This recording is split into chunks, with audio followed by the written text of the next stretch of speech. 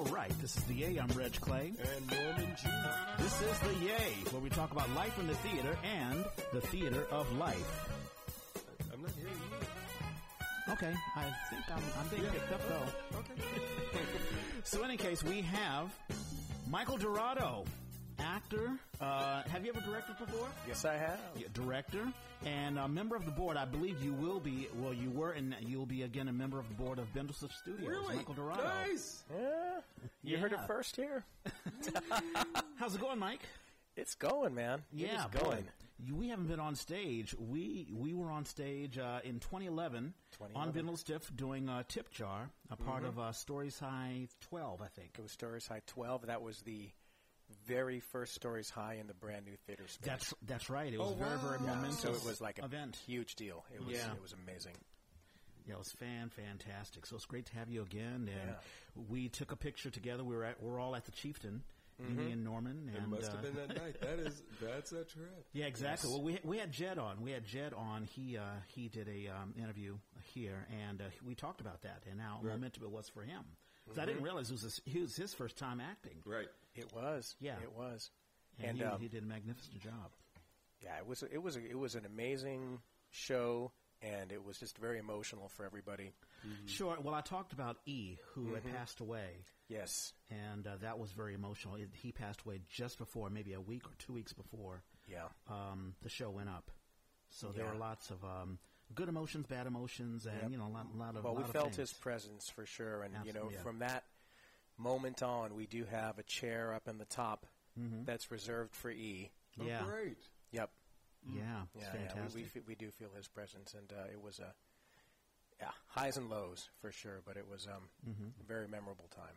Yeah, and I was very proud to be a part of that moment. Before we go on, how's your week, Norman? Exhausting. Well, you had an exhausting day. You just got back from doing something, Well, right? I just so this week I do this summer intensive at the Eugene O'Neill Dow House in Danville, up on the hill in Danville. And that's the barn, right? Well, yeah, the performance and the center of our intensive is the barn. We have access to the main house. There's an old barn, that's where we work, and there's a new barn. And the kids, we say the new barn, and the kids look at it like that building. It's like, yeah, that building's older than you guys, but that's the new barn. And it's writing and acting, 8:30 till about 3:30 for staff. Yeah, kids, it's 9 to 3. And we bring in high schoolers from, the 680 corridor mostly, but we reached out to Berkeley, and we got some kids from there, and there was someplace else where the kids are traveling a distance. And they said one year they had a kid who was coming in all the way from San Francisco. I'm like, yeah, I'm not pushing for that because that's a hard commute. But anyway, it is a hard commute for me. I get there okay. I get through a whole day of running program, and then I can barely make it home. So, like last night, I screamed. I was telling Mike, I screamed all the way, or about halfway. I screamed from around the curve, 580, coming from 680, from around the Castro Valley curve all the way home, just screaming and trying to stay in my lane. And even then, I could barely do it. And I kept thinking, just pull over. And I was like, well, one more exit. Wow. And then I was within 3 exits of home, and I was like, okay, just get there. And even today, I pulled off because I was like, I'm exhausted. And then I saw your message, and I was like, I'm coming.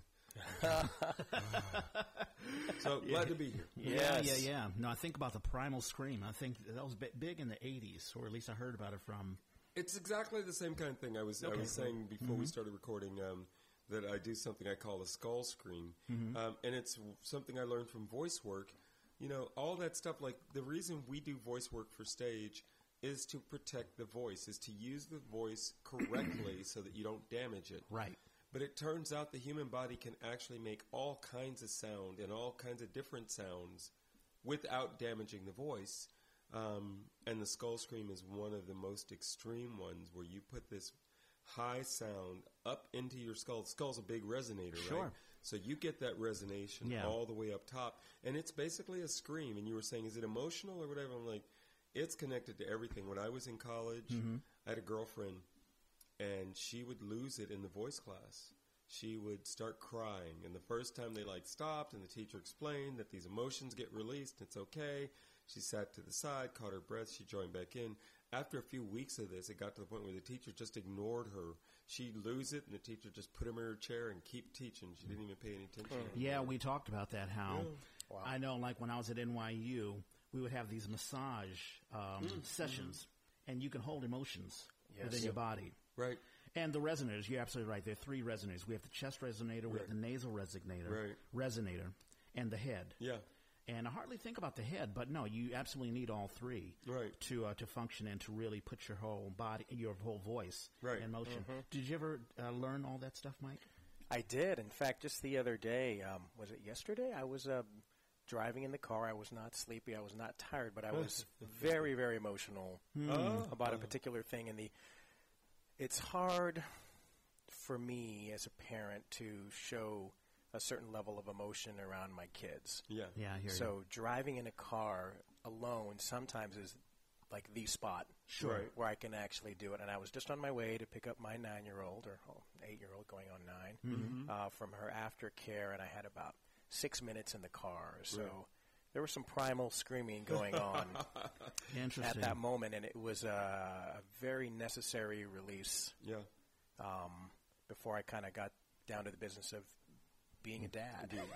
Yeah, it is interesting. It's interesting how I'm always fascinated by how people deal with emotions. I mean, we read about how people don't deal with emotions or not deal with it constructively in the news all the time. Yeah.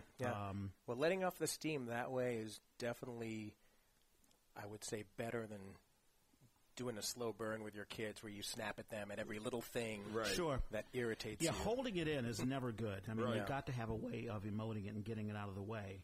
Oh, that's funny, too. Yeah. I'm doing, tomorrow my kids will, so tomorrow we've started this program. There are writers and there are actors. The writers will present rough drafts of the shorts that they've been working on for the last few days. The actors have been working on some scenes. One of the scenes is from a show that Oakland Public Theater actually did back in the day called Finding Claire. Beautiful play about a very hard family. Claire, the main character, is a woman who, as a teenager, gave up her baby to adoption because her mother is such a domineering person. She still lives with her mother. It's almost 30 years later. This young woman has found out who she was and gotten in touch with her, and she's having feelings about it. Well, the scene that we're working on is Lily, the grandmother, Claire, and her other young daughter, who is now pregnant and talking about giving up a child for adoption. She knows nothing about this other history. And this is the scene where all this information starts to come out. And the text is, these people are harsh. They're harsh towards each other. So the actors go to that place where they're just like yelling and angry at each other. And I said, you love each other and you need each other. And the more you can find that, the more you will be vulnerable enough so that you really get hurt by the things that are said, because that's what we need to see. Otherwise, it's just a bunch of yelling. Yeah, you're absolutely right. Yeah, and it's fascinating. I mean, I wish I could see more theater productions where you deal with family issues or whatever. I mean, we deal with a little bit of that with Four Men in Paris, which we're going to be doing in October. But you're absolutely right. If you go to that high level, there was a show that I saw maybe a little less than a month ago. I'm not going to mention the show because I don't want to. It's a bit of constructive criticism, but the actress stayed at this one high motion as far as, I don't know, yelling or emoting or dealing with it. And I was like, okay, where's she going to go? Because she's already up top. She's already at 11. Yeah, exactly. Yeah. And, there's got to be some nuance. Well, otherwise you're just going to torture the audience.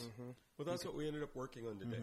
I brought, and it's so funny, there are parts of the program that I have in my head, like it's solid in my head. This is what we're going to do. This is what we're aiming at. This is day 1, day 2, whatever.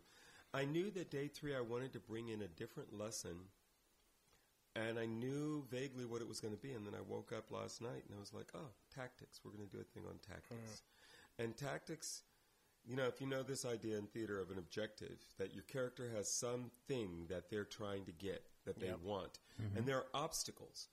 There are tactics that you use to get through those obstacles. And when it's an interpersonal obstacle, like you might beat up the bad guy, but what happens when the bad guy is actually your brother, or Star Wars, your father, Luke? Right. I'm your father. Like, you can't just shoot him, especially in that moment of revelation. You just have to kind of go, say what? you're getting away. I got to process this. I don't know what to do. Right. Those are gorgeous, beautiful moments. So today we did a lesson in tactics. And what I love about the lesson is you go through all this stuff, you talk about it, and then you start working with the kids to generate ideas. And then you make lists. You make a column, A and column B. And A is like I ask for something, and column B is you say no. And the next thing for column A might be I beg, and you ignore me. I offer to do something, and you laugh at me. And it's just a neat way to think about analyzing a script, particularly when you're doing scene work, because it's so easy to get to one note and just say, oh, my character says no, and I'm just going to say no the whole scene. That's a boring scene. Yep. What is the moment in the scene where you were most enticed to possibly give in? And that's a very important thing, because when I get a script, I'm always thinking, okay, what are the 5 or 6 or 7 ways that I can do this thing That's right. instead of just doing it just one way? Right. And one of the fun things about doing scene work, like getting on your feet, especially when you're off book, is that you can take these different avenues and try to go different ways. Right. And Absolutely. find these different things. Like, okay, this tactic isn't working. Let me try that tactic or whatever. Right. And getting a different reaction from your partner. It's like, oh, wow, he's doing something different. Yeah. And that's when, the magic begins. What was gorgeous to watch, because then also I react to you. Instead of reading the text and say, oh, you say this line when I say this line and you respond with this. When you do it the way you do it, then I kind of have to go, oh, I need to respond specifically to that. Right. I thought you were going to be hard about it. You weren't. You were soft. You just weren't giving me what I want. Okay, how do I respond to soft? I can't rage at you. You're not giving me that. Right. Yeah. Right. Exactly. Yeah, I remember working with Juan Berroman from at Bindlestiff in the last show that I was in there a couple of years ago, and I loved his approach to approaching text. Right, so we one of our first read-throughs, it was just a back and forth, and it kind of felt perfunctory, right? Okay, you do your line, and you do your line, right? So then we started to play around, right? So one cool thing that we did was each person can also speak whatever subtext, what's going on in their head. They speak it aloud, right? And then and then the other person has their reaction, and they can either use a text on the page, or they can speak what's going on in their head or their heart. Right. And you just go back and forth like that. So that was a cool one. Another really cool one was, this is the funniest thing you've ever heard in your entire life. So you have to be laughing in tears, laughing belly laugh, and then that combined and overlaid with the actual text, which was not funny at all. Right. It was a very, very cool. Yeah. And then when we finally got on our feet, and we rehearsed it, 6 ways to Sunday, we did an exercise where one person is not allowed to say anything. They just have to just physicalize. Then and then you flip it. Then the other person can speak, and then you can speak, and then the other person has to. I can imagine that forces you to act or to take some action without using the words. The words that become, take away the crutch. Yes, and then the silence. Especially in times of anger, that a lot more things actually can come out in those moments when you don't go right to 11. And sometimes, just in my own personal life, if you're having a fight with your best friend, your loved one, and it's those quiet moments that are actually the most painful. You're absolutely right. That's a very good point. Yeah. Because there are all sorts of little just tense moments. I mean, the things where you reach for the hand and it's not there. Right. Now, I'm trying to think of a playwright. Who wrote The Birthday Party? Pinter. Pinter is very big on silences and pauses. Yes. Pinter pauses. Right. I mentioned that yesterday. I was like, so this playwright is famous for this. I gave them a blank scene yesterday, and it's a wonderful blank scene. It's funny. I got the script as an A-B scene, a 2-character scene. I decided I wanted to make it a 3-character scene. So I just split the lines up slightly differently. I added a pause in the middle, and I added that at one point in the sequence of lines, character C doesn't say anything. It's like there's the little C, colon, and then just a dash with no explanation. And it was interesting to see the different ways that people played with it, and that's what it's there for. It's intentional. Mm-hmm. And I said, what I want you to recognize about this is it isn't always designated in the script that you're doing something when the other people are talking and you don't have a line. But the fact is you're always doing something when the other people have a line. Yep. Even if it's just listening, that's active. Yeah. Absolutely. I mean, the best actors are the ones who you can tell their minds are working. You can tell that they can pick up all sorts of subtext and add all sorts of stuff. It's almost like like I had this morning, I had what do you call it? Eggs, scrambled eggs. Oh, okay. You can fix scrambled eggs 15 different ways. Right. Add all sorts of seasonings or whatever. And, you know, sometimes an actor, they could just say, well, here's the script. I'm going to say my lines, whatever. It's like plopping the egg in the frying pan and just frying and just letting it and go, just not, right. you know, like not even paying attention to temperature, no seasoning, just no nothing. But then you get those who are like, okay, let me really think about what I can do and all that sort of, and those are the best actors. Absolutely. Yeah. Current events. There are really only two things that I have. I was just so upset with Jeff Sessions. And what has he done now? Well, okay, so you know about what's happening with the illegal immigrants and they're being separated in the Israel separation report. of families. I believe it's 20,000 kids have been separated from their parents. I think this year. I'm not sure what the stats are, but about 2 days ago, he uses the Bible. Oh, right. Romans 13. Right. Basically saying, obey the government. The government is ordained by God. So if you obey the government, you obey God. So yes. And this is the same text that was used to justify slavery. Yep. That's exactly right. And keep in mind, the apostle, I have a faith podcast. I have a Christian podcast that I do in the morning. Paul was in jail when he wrote this. Right. For disobeying the Roman law. Right. And I think he was killed for it. Yeah, it's always been believed that was motivating for him. Is to say, my belief has nothing to do with this government you're doing. We're not attacking you. So it just really, really frustrates me. I mean, doing evil is one thing, but doing it in the name of God and hiding behind the Bible, that's exactly. And just this morning, Trump openly admitted that he's using this as a negotiation tool. To get the wall. Oh. So, I'm going to keep separating kids from their families until you can give me what I want, which is the wall, and then I'll fix that piece. It's amazing. He operates through pain. I mean, I never knew him being, it's almost narcissistic. Because I never... when I've known Trump prior to his presidency, he's like sort of a buffoon. He's rich, but I remember how he trashed the USFL. Did you know that he was an owner of the USFL? Right. I think it was I forget the Philadelphia Stars, I think New Jersey Stars or whatever what it was, and but he tried to sue the NFL because they were operating like collusion or something like that. And he went to the Supreme Court. Supreme Court actually voted for the USFL's favor, but only gave them $3 as the severance. Wow. Because he wanted to have USFL games in the fall, the same time as the NFL. And of course, people wanted to watch the NFL games because it was more superior. Right. And people are like, listen, Donald, we can't fight the NFL, but no one can listen to him. And millions of people had lost their money, and he clearly still has the beef with the NFL and with the player. I mean, it's all that stuff just comes back. Well, he's perpetual beef with anything and everything. Yeah, I mean, like having a fight with Justin Trudeau, of Canada. It's ridiculous. I have a nephew, and I posted. Basically, I've started. I'm tweeting now. I'm really kind of enjoying getting to know a little about Twitter. My hashtag that nobody's catched on. It's not catching on as far as I can see, but I keep using it is "This is Trump's America." And I put that on a post of yet another evil, foul-mouthed woman. I don't know if you heard about this one in Daly City.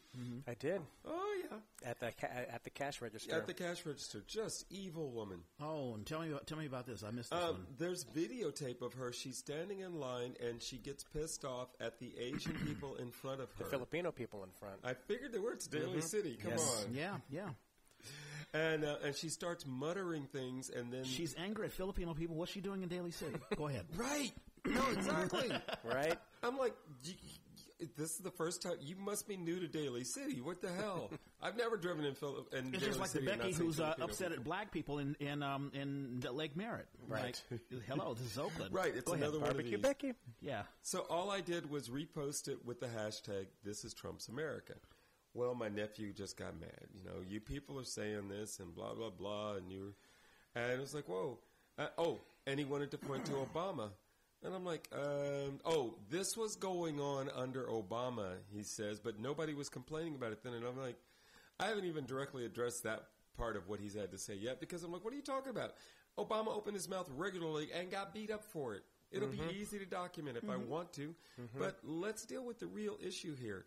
Trump has given permission for these people to come out of the woodwork. Yeah. And then his other thing was, and this is what's cracking me up or bothering me about all this, is how this normalizing what Trump is doing keeps happening.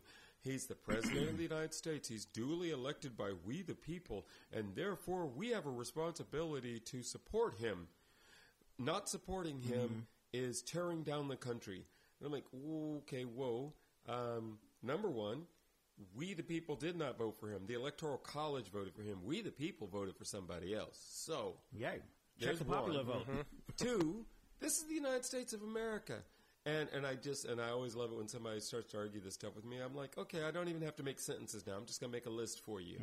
How about the Civil Rights Movement? How about the Vietnam War? How about the women's movement? There are all kinds of times when people in this country have stepped up against the government.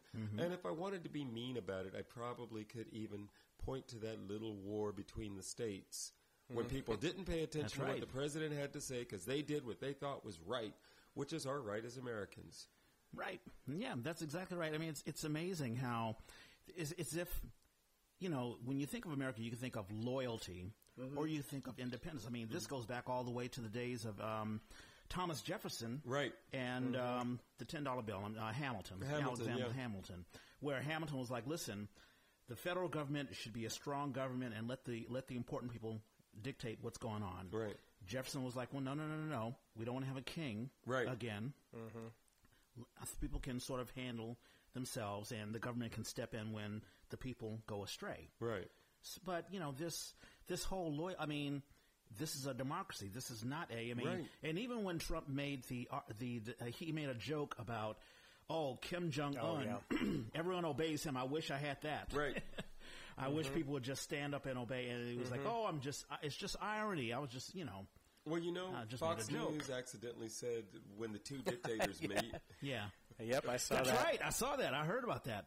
Michael, what do you think about all this? I mean, I ask everybody this. I mean.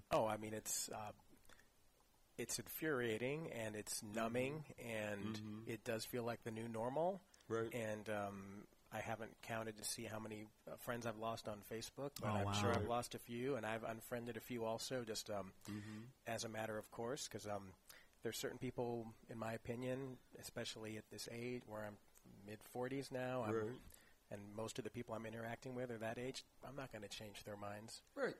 Yeah. It's not worth my time and my energy. Yeah. Linda and I, my wife and I, will very often, laying in bed in the morning when we wake up, we'll be like, hey, did you hear about the blah, blah, blah? Yeah, yes, I did. Did you hear about that? You know, because we're both reading WAPO, New York Times. We're like The Guardian, you know. We're scouring through the news sources, and it's I on the one hand, I want to stay informed, and on the other hand, it is just so utterly exhausting. Yeah. Yeah, I hear you. You know? A lot of people are really just staying away from the news because all of a sudden you get emotional. It's one of those things you just can't put away, and it just sticks with you. So I totally understand. Yeah. It's funny. So, Mike, you and I were talking just before Norman came that you'll be going back to the Philippines. You'll be going to visit family, right? I'm going back August 1st through the 15th. Okay. Bringing my girls there. My younger one, it'll be her first time. And for the older one, it'll be practically like her first time because she was only there when she was 2. Yeah. So, I'm excited. Because I remember, when you and I, when we were on stage in 2011, I had a girlfriend, Melody, and she's from the Philippines, and it was during the time of Arroyo. Was it Arroyo? Yeah, I believe so. And now Duterte is in power, and it's sort of the same parallel. I would think of what's happening here. Oh yeah. What's going on with Duterte? If you know, I mean. Well, it's there's a lot going on with him, and the extrajudicial killings of supposed drug dealers and drug offenders is convenient, right? And I think the statistics show that he's been responsible for the killing of more people in his brief time in office than Marcos was when he was in power from 72 to 86. Right. Mm-hmm. Wow, that's really, really horrible. I mean, to the point where, it's like a witch hunt. There was a mayor that Duterte didn't like, so he accused him of being a drug dealer or a drug addict. And then the mayor said, "You know what? I'm just going to turn myself in, and I'm just going to say, look, I'm going to go into the police station, and I'm just saying I'm innocent." And then what happens? He gets killed. Right. Wow, because he trusted the system. And yeah, it's horrible what's happening there in the Philippines. Well, at least government-wise. I mean, hopefully they can turn things around. I mean, just like 2020, I believe we can turn things around. I'm still very hopeful. Well, shoot, 2018. I mean, we just finished our election, and they finally London Breed. London Breed. Yes, that was awesome. Yes. It's amazing. I'm a little like, wow. Yeah. And did you hear about the little bit of collusion that was going on between Mark Leno and Jane Kim? Well, collusion, I think maybe collusion's a little heavy, yeah. But no, it's ranked choice voting. It's how we got Gene Kwan. Okay. I like it. I think it's the way ranked choice voting is meant to work.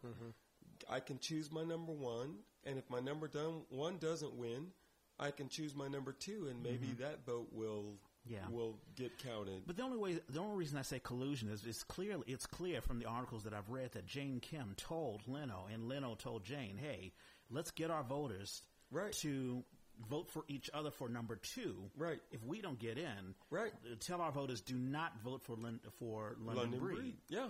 But it didn't matter. London Breed won anyway. Well, and they're still counting, which is also weird to me, and it's one of the ways that the media works that I hate. Before he conceded, we were hearing daily what the count was. Yeah. They're still counting. I have not heard a count since he's conceded. They just keep saying they're still counting. Yeah. And I'm like, well, but what's the count? Because the last one I heard, I think she was up 1,800 points. Yeah. But there were still double-digit thousands of ballots to be counted. And I'm like, well, sounds like it could go either way then. What's up? Yeah, I thought that Leno had a chance, especially when, this whole, when she didn't win the majority or she didn't win a certain amount when the whole election was over. So that's when it kicked into. Right. Yeah. Right. Nobody got more than 50%. Right. So. And then when, and then there was talk that Leno did have the lead for a little bit. He did initially, yeah. So, well, and then I realized the other, San Francisco politics is its own little complicated mess. This is only to finish out Ed Lee's term. Yeah. Oh, so that's right. So there'll be another election. So it's like a year or something. Wow. Yeah, and then there'll be, and so I thought, yes, Mark Leno, do not raise a fuss. Because all these things were put in place for him before this happened. And, I don't think London Breed would have even run if Ed Lee hadn't died. I never heard her name prior to you. Had well, I knew her. You had worked with her, I think. She ran the Cultural Center. It used to be the Western Edition. Now they kept changing the name for a while, but I think it's the African American Art and Cultural Complex. Okay. She ran it, and she ran it well. She was wonderful. So I really appreciated that. But if I were living in San Francisco, I would vote for one of the other folks because they're more progressive. Yeah. And it's an interesting thing to talk about racism when you point to the fact that, oh, wait, y'all are supporting the black woman even though she doesn't represent your politics as well as these other candidates. You're a little confused by color here, people. Well, in between this time and the next election, London Breed will have to prove herself. And if she doesn't, pass these policies or implement policies that everyone wants, then... And I think she might prove herself. I think now that she's gotten that position, because she had it for a minute, that was kind of cool. Yeah. And we'll see. We'll see.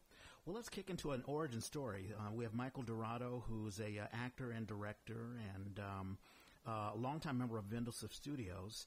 How did you get involved in theater? I mean, are you born and raised here? I mean, tell us about... Yeah, absolutely. Yeah. I've been in the Bay Area since 1980. Okay. But I've bounced all around, Midwest, East Coast, Southwest, and made it here. Wow. I didn't know. Where are you originally from? I was born in Illinois, Kankakee, Illinois. I would never have guessed that. Yes. I'm a Hoosier. That's right. My parents came here in 1964. Okay. From the Philippines. Oh, no, hang on. Was it 63, 64? Early 60s, they were here. Yeah. And they moved here shortly after they were married. And they decided to stick around. The first kid was born in 1963, and pretty much there was a small enclave of Filipinos in Illinois and also in Indiana. Really? Yep. In Terre Haute, Indiana. Yeah, that's because usually an immigrant, when they come to the United States, they usually stay on the coast. On the coast, right. So someone in the Midwest. That had to have been a culture shock for your family. It was. For your mom and dad. It was. It was a very, my parents, I think, maybe their generation, they tend to kind of try to overlook some of the more overt stuff. Yeah. But, as my father was making his way up the corporate ladder, there were lots of people who were wondering, who is this Fred Dorado guy? What is he, Right. What's he coming in here and doing this? And I have this great memory of there's this photo from the late 60s, and it's my dad is in this beautiful suit, and he's sitting in this room with posing with, I want to say, 15 other men, all white men, all dressed to the nines. It's a corporate picture. Right. Yeah. And for years and years and years, I thought, oh, wow, it's so great. You're able to participate in all this. And then just a few years ago, I learned that all those people reported to him. Is that right? He was the boss? He was the boss, yeah. Wow. It was pretty cool, That is awesome. Because I'm thinking the post-Mad Men era and something like that couldn't have happened. But good for him. That's fantastic. Yeah, he just sort of, he kind of found his way in that corporate world. Yeah. Which I've been in corporate America for 25 years, and I find similar types of things, where you just kind of have to, you kind of find your angles and you make your way, and it's obviously much more diverse working here in San Francisco. But, do you still talk to you? Is he still around? He is, yep. Fantastic. By the way, happy pre-Father's Day to all you guys. Oh, thank you. Thank you. So how did you get involved in theater? I mean, did you do plays and stuff when you were a kid? I did some. I did some with our church in Fremont, back in Fremont where I grew up. I didn't really catch the bug, I would say, until probably college, to be honest with you. Yeah. I was more of a sports guy in student government, and I did choir, and I was in a song and dance troupe. I'd perform for lawyers' luncheons and stuff like that during the school day. Yeah. But the very first thing that I was in was actually a movie called Silencio. Michael Arago was the director, and they were looking for somebody who could pass for half Italian, half Filipino. I think you showed us either a clip or a still from that. Yeah. A long time ago. I remember that. That was done. Was that shown in the Philippines or here? That was shown here. Okay. Yeah, it debuted at the, I think it was at the Mill Valley Film Festival, actually. But it played at the Asian American Film Festival in Kabuki in San Francisco. And it's kind of a staple film in Asian American studies classes. Certainly here in the Bay Area. Nice. Either theater classes or culture classes, history. Yeah. And that was your first acting role? That was. That's amazing. That was. And, kind of caught the bug there. I think being the youngest of four, I've always sort of been a ham. So there's always been a little bit of that acting bug in there with me. But to really go out there and do it more publicly, that was the thing. And shortly after I graduated, I went to the Philippines, and I worked there for a year in a non-governmental organization.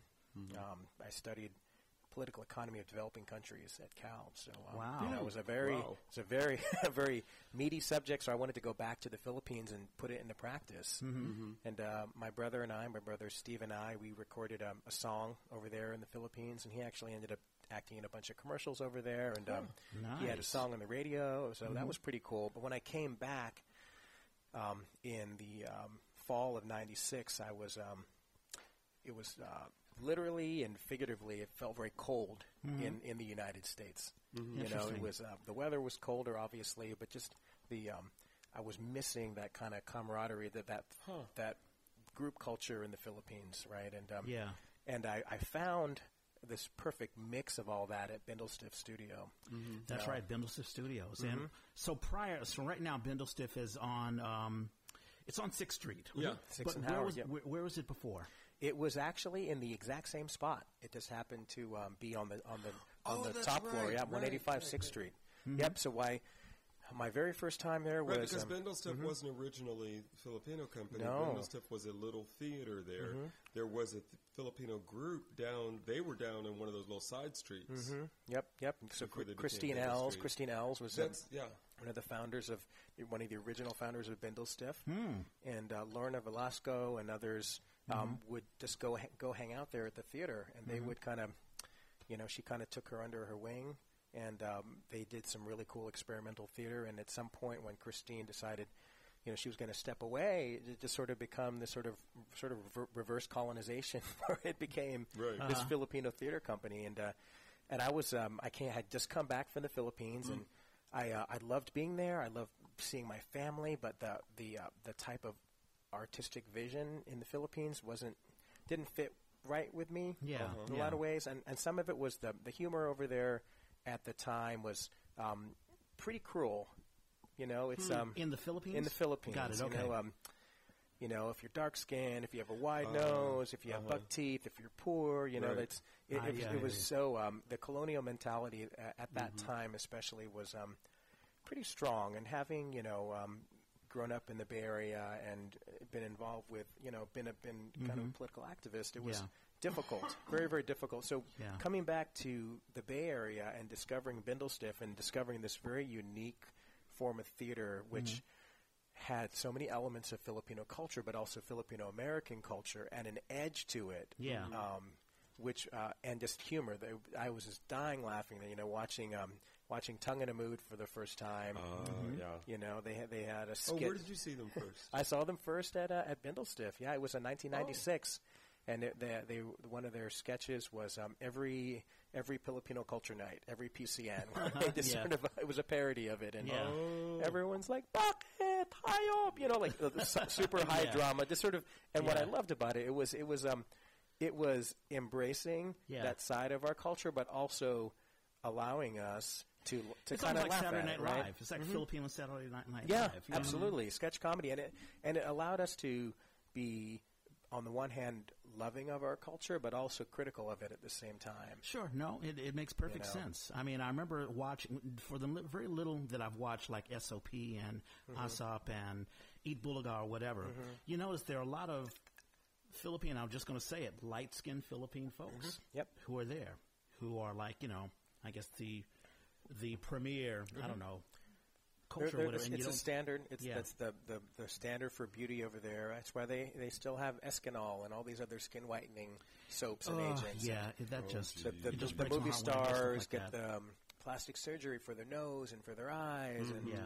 and it's So anyway, it was but it was Bindlestiff really sort of was the I would say that the thing that really sparked my interest in theater, and it came at a perfect time, just coming back from the Philippines and really wanting to find something just like Bindlestiff. And did you join them from right then and there? I continue to watch shows, and I hounded Alan Manalo about, hey, is there anything I could be in? I'd love to, and finally got to do my first show with Bindlestiff was actually at the No Space in Potrero Hill.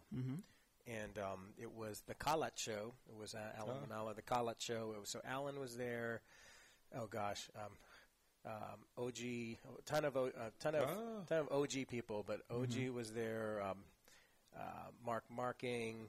Oh gosh, the list goes on and on. It's all the people that basically started Bindlestiff, and it was it was a wonderful experience. I was incredibly nervous because this was sort of like, oh wow, this is what I've been wanting to do for years and years. And, but it was sort of the beginning of that in 1997. Yeah. And around, so, you and I, we've talked about in 2011, Bindlestiff, they do Stories High 12, but also it was around the time that Bindlestiff got the new space. Yes.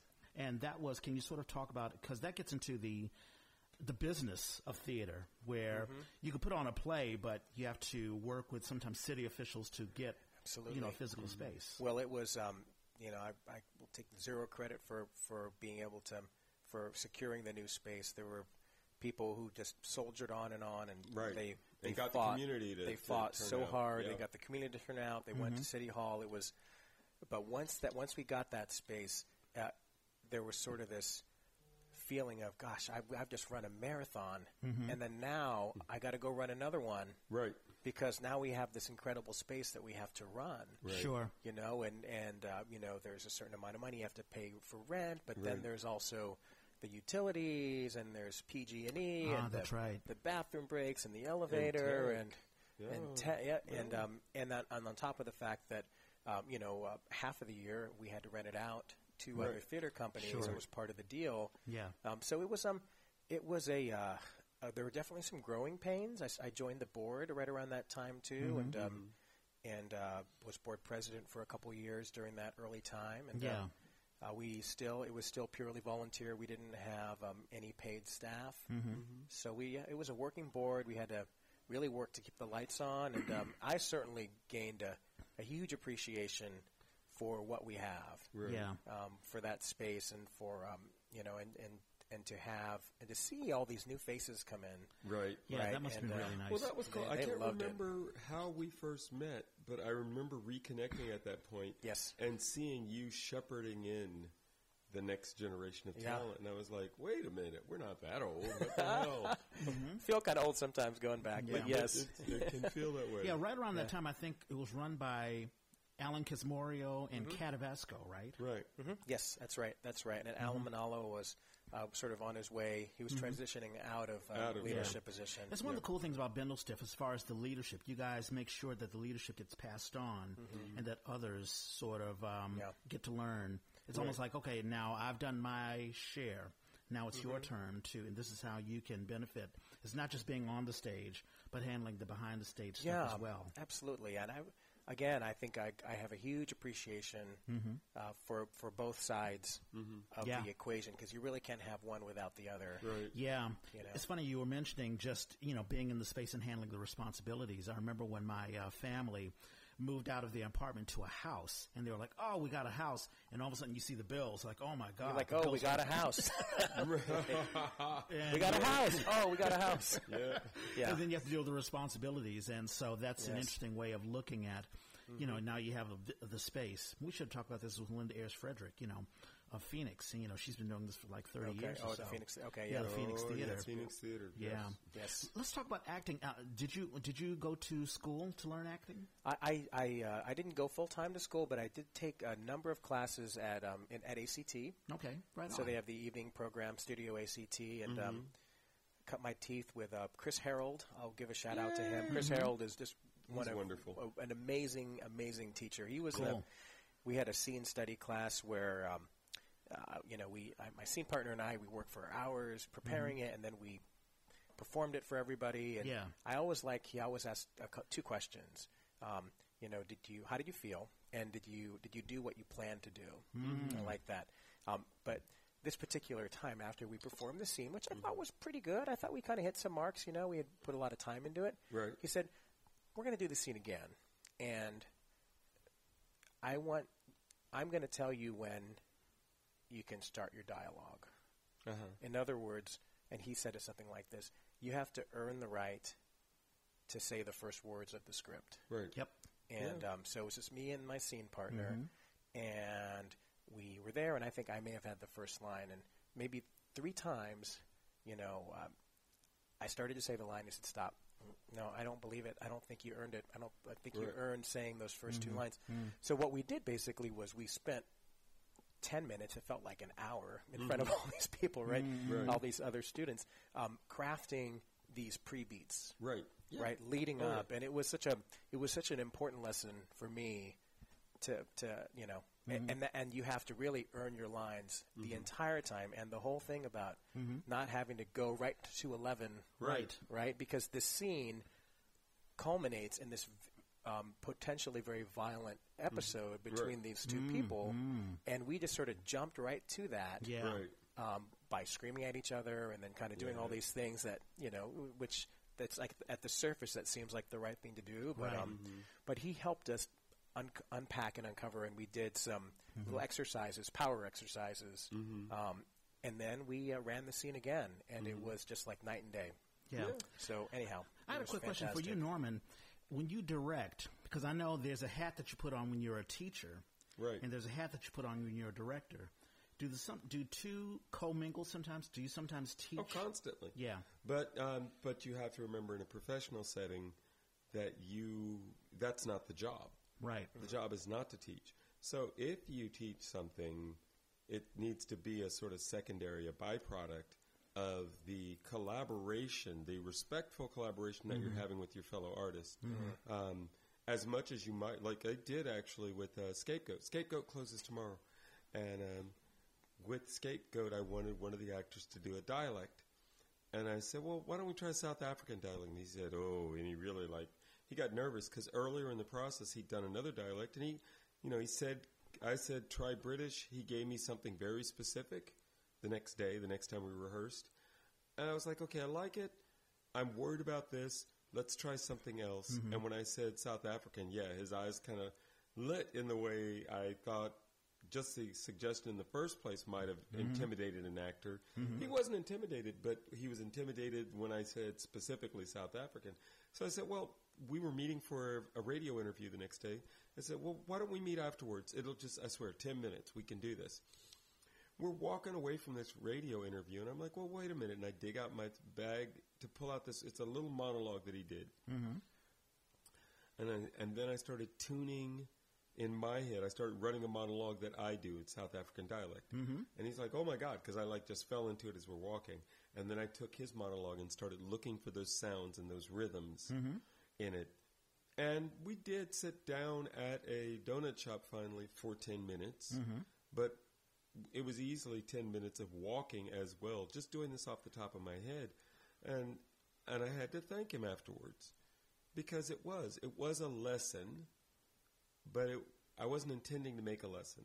I'm working with you. I'm collaborating with you. Sure, yeah. And that's the danger. And I've run into the other kind of actor who just bristles at the notion that you think you're going to teach them something. Yeah, I hadn't thought about the fact that could be disrespectful for the actor. But usually, I guess that wouldn't even happen unless you're not getting something from the actor. Like you've directed before, Michael. Do you sometimes incorporate teaching, or do you just assume I've casted you? You know what you're doing. So yeah, I try to. I mean, and I think that one of the first times I directed something was, it was probably 15, maybe 10 years ago, and looking back on it, I think that I was way too intense, you know, and especially after the run started, you know, I was taking the notes and like, oh, you missed that beat, and I was like afraid to just let go, and let it go, right? Yeah, and so I think it was still a good piece, and I hope that the actors, you know, enjoyed working with me. But at the looking at the time, I think I had this thing in mind of there's a physical script from start to finish, you know, and we worked really hard to build that together. And then, you know, I had written it all down and shared it with them, and so, but you know, but theater is theater, and it's a joint ownership of exactly the piece right. at the end of the day. So So I'm planning on seeing the closing show tomorrow of Scapegoat, and I know it will be a different show than the show I let go of a couple of weeks ago.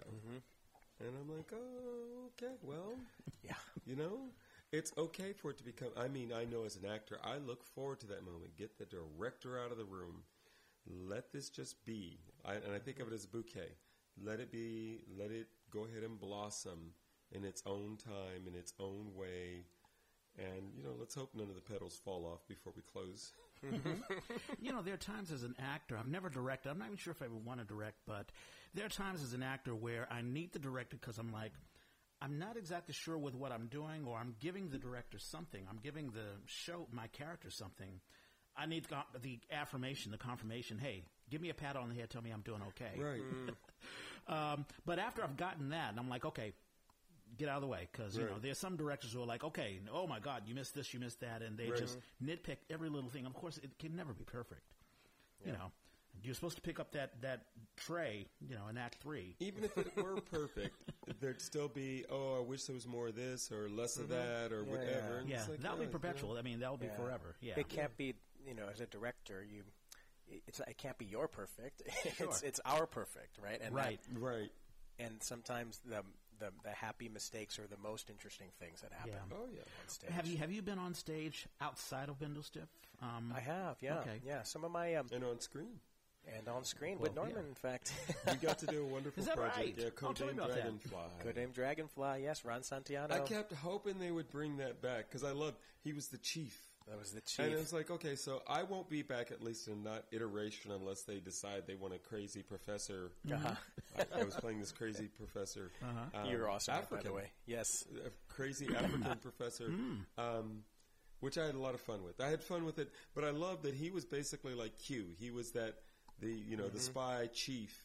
And after all the action is over, there he is waiting to say, okay, so you've done another mission. We've got another one for you. And sending her off to do something else. Exactly. I was like, dude, I will so enjoy watching you do this. This will be so fun. It was great. Wow. It was fabulous. Cool. Yep.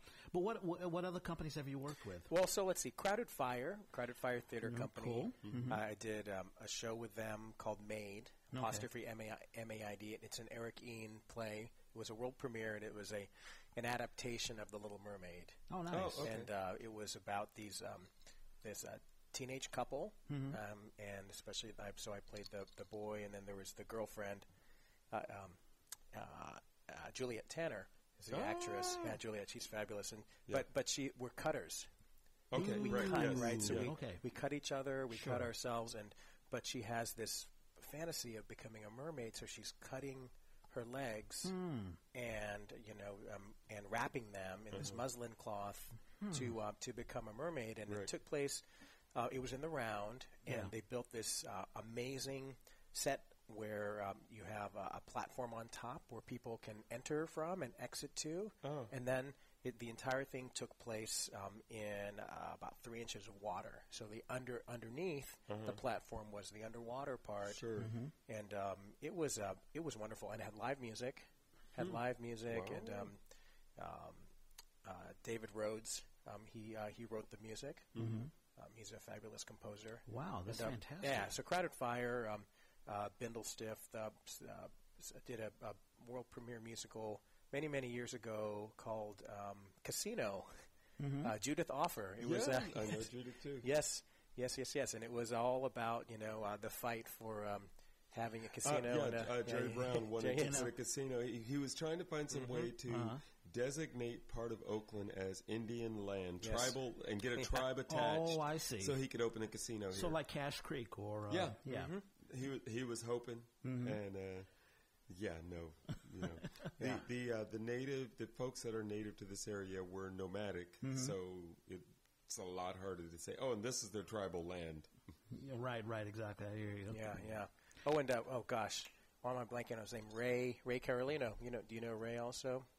I know the name. Ray Carolino, Filipino-American director. He's Shakespeare is his muse. He has done so many Shakespeare shows, many of them at the Phoenix, in fact. So we did Midsummer Night's Dream there, and many years ago also he's great because he does non-traditional casting. Sure. Right? So very cool. So I got to play Tennessee Williams, the writer, in Vieux Carré. Wow. Which was super cool. Very, very nice. Really, really cool, yeah. So. Yeah. Now, I know that you have a family. You have 2 kids and a beautiful wife. And that's sort of taking you away from theater. Are you itching to get back, or is it just... I am, and soon enough. My girls are performers in their own right. They're dancers. Right. Yeah. So they're on a competitive dance team, and we drive around to different competitions, and we'll be flying to New Jersey for these World Championships at the end of July. And yeah. So I'm a dance dad, I gotta say. Did you enjoy being on film? Because you've done film and you've also been on the stage. Which do you enjoy the most, or did you enjoy the most? They're so different. I really really love them different, both. Yeah. I love them both. I love the energy of a crowd. Sure. And I actually love seeing all the faces in the audience. And I love when I see people that I know. Yeah. I know there's some people, and it's me early on in my acting career, They get you nervous, it would get me nervous. I'd look on the thing and say, oh, so-and-so's coming. Oh, my gosh, I don't know what, but but then now I see it, oh, so-and-so's going to be there. That's great. I can break that fourth wall and deliver this line right onto them. Right. Very cool. Now, I love the posterity of having film, and now these days with the distribution that piece methods. you did with the suit, where you're walking down the street. Yeah, Silencio. Yeah. Ooh, so gorgeous. That was the thing that caught me the bug right there, Silencio. Yeah.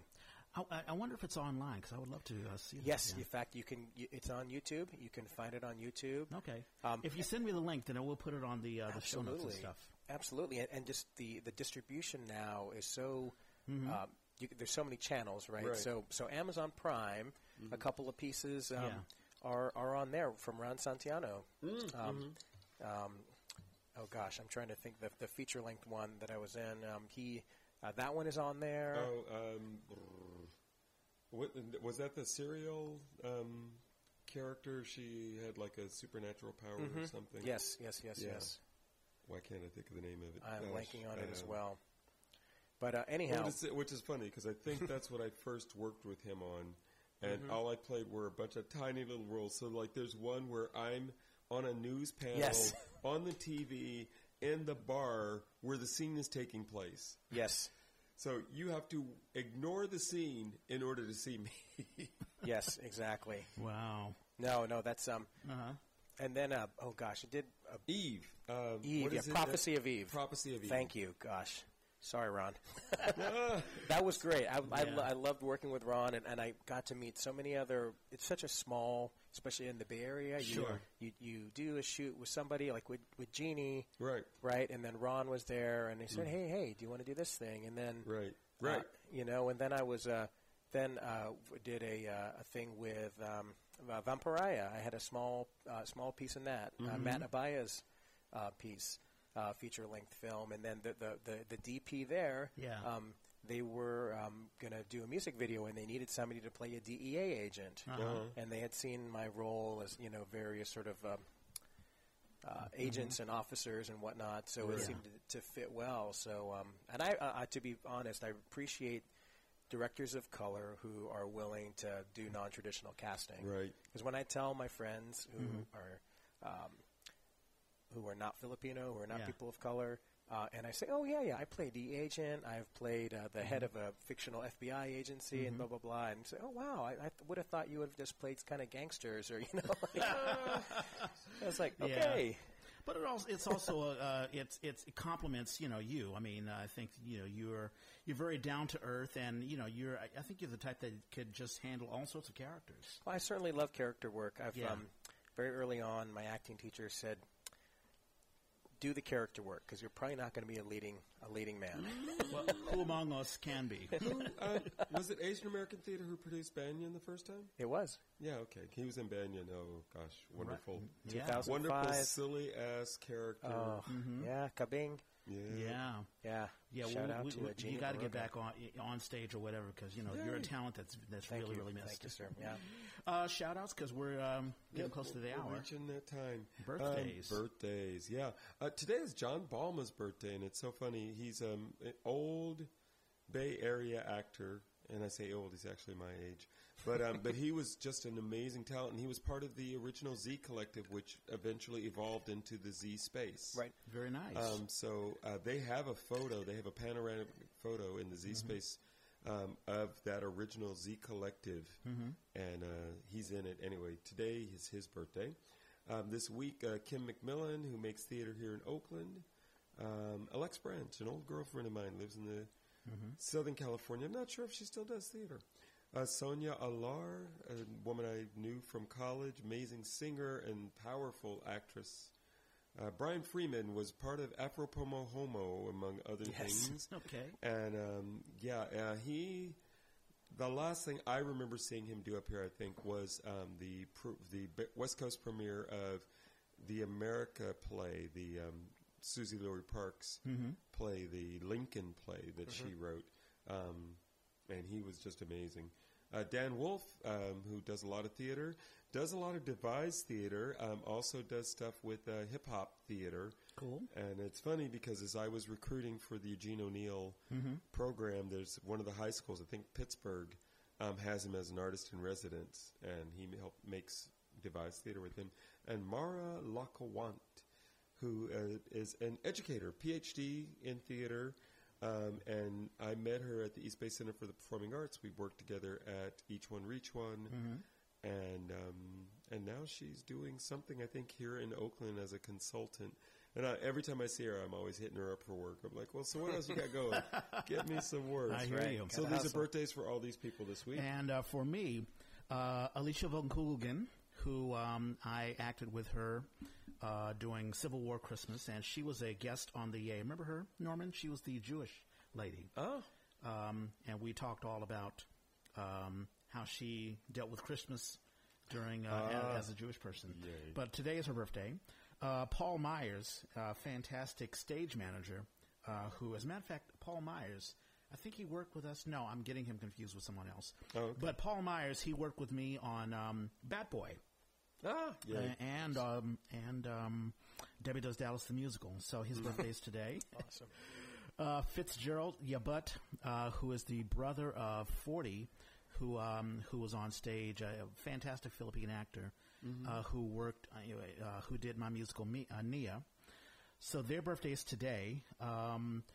Also, Dion Aquino Chi. Oh, yes. Her birthday is Wednesday. And I'd love to see her back on stage again. She's a actress and director. But she moved to Seattle, and I think she's back to, I think she's in Vegas now. She's in Vegas. Yeah. Also, Eve Teak, who is a actress and also a musician. I've worked with her. We did Skin of Our Teeth at the Douglas Morrison Theater. Her birthday is on Wednesday. And who else do I have? I think that is it for me. So happy birthday to you all. If you've got projects, you hear about this and you've got projects, let us know what you're doing or projects you just want to promote. I didn't get to do it last week because I forgot. Well, actually, I think it just came out this week, the Counting Actors Project. Yeah, let's do it. We'll have Valerie Week every next month, week. Yeah, Valerie Week will be with us hopefully next week. Every month they put stats out counting what the gender representation is on Bay Area stages. So in May, they had 13 shows. It says bringing the total show count of the project to 1,043 shows, which is pretty cool. Cool. So in May, they had 21 playwrights, 3 women, 17 men, 1 trans. Okay. Directors, 18, 5 women, 12 men, 1 trans. Union actors, 42, 14 women, 28 men. Yeah, Okay. this was a good month for men. Non-union actors, 61, 40 women, 20 men, 1 trans. Total actors, 103. The companies mentioned, Vanya and Sonia and Masha and Spike at the Contra Costa Civic Theater. Me and My Girl at 42nd Street Moon. What the Constitution Means to Me at Berkeley Rep. Eureka Day at the Aurora Theater. Marjorie Prime at the Marin Theater Company. Father Comes Home from the Wars, American Conservatory.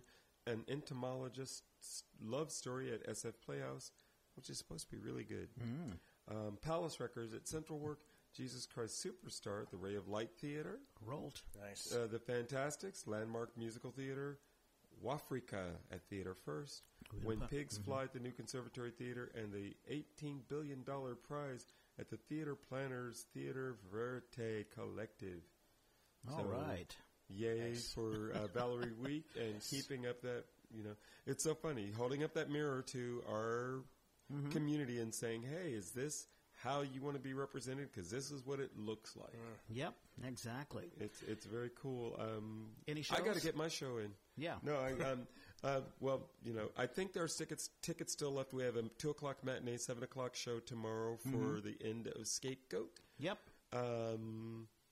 And then I've got my kids will be performing at the Eugene O'Neill Dow House in Danville next week, I think at noon, or I think that's when we list the start. I think we actually make people look at the house or something for an hour before we actually do the show. Nice. But yeah, I've been kind of consumed with all that, so unfortunately I don't have any other shout-outs. It's okay. I do have one quick shout-out. Yes, go for it. My dad, June 8th. Yes. It was his birthday. He turned 78. Yay! Happy birthday, Dad. Pop.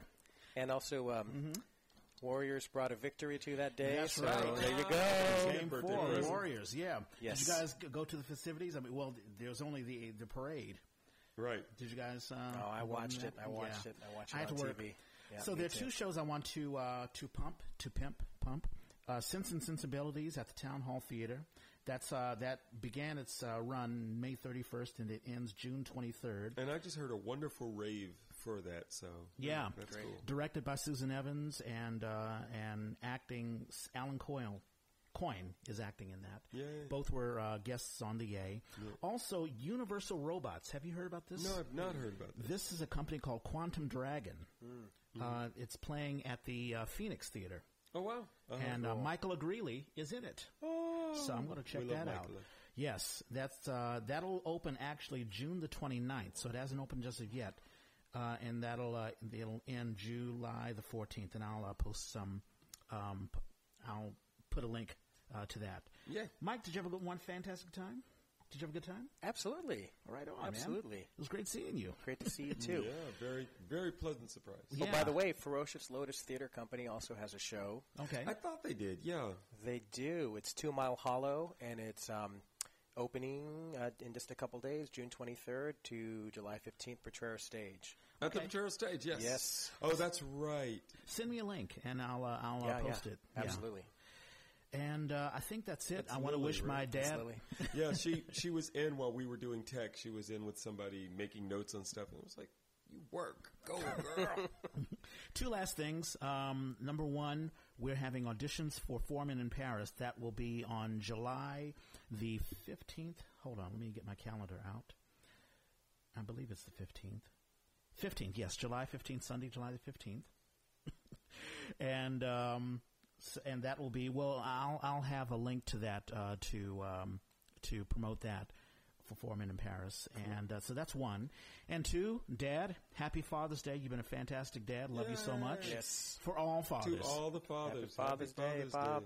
Absolutely. It's a weird place to be. It is. Exactly.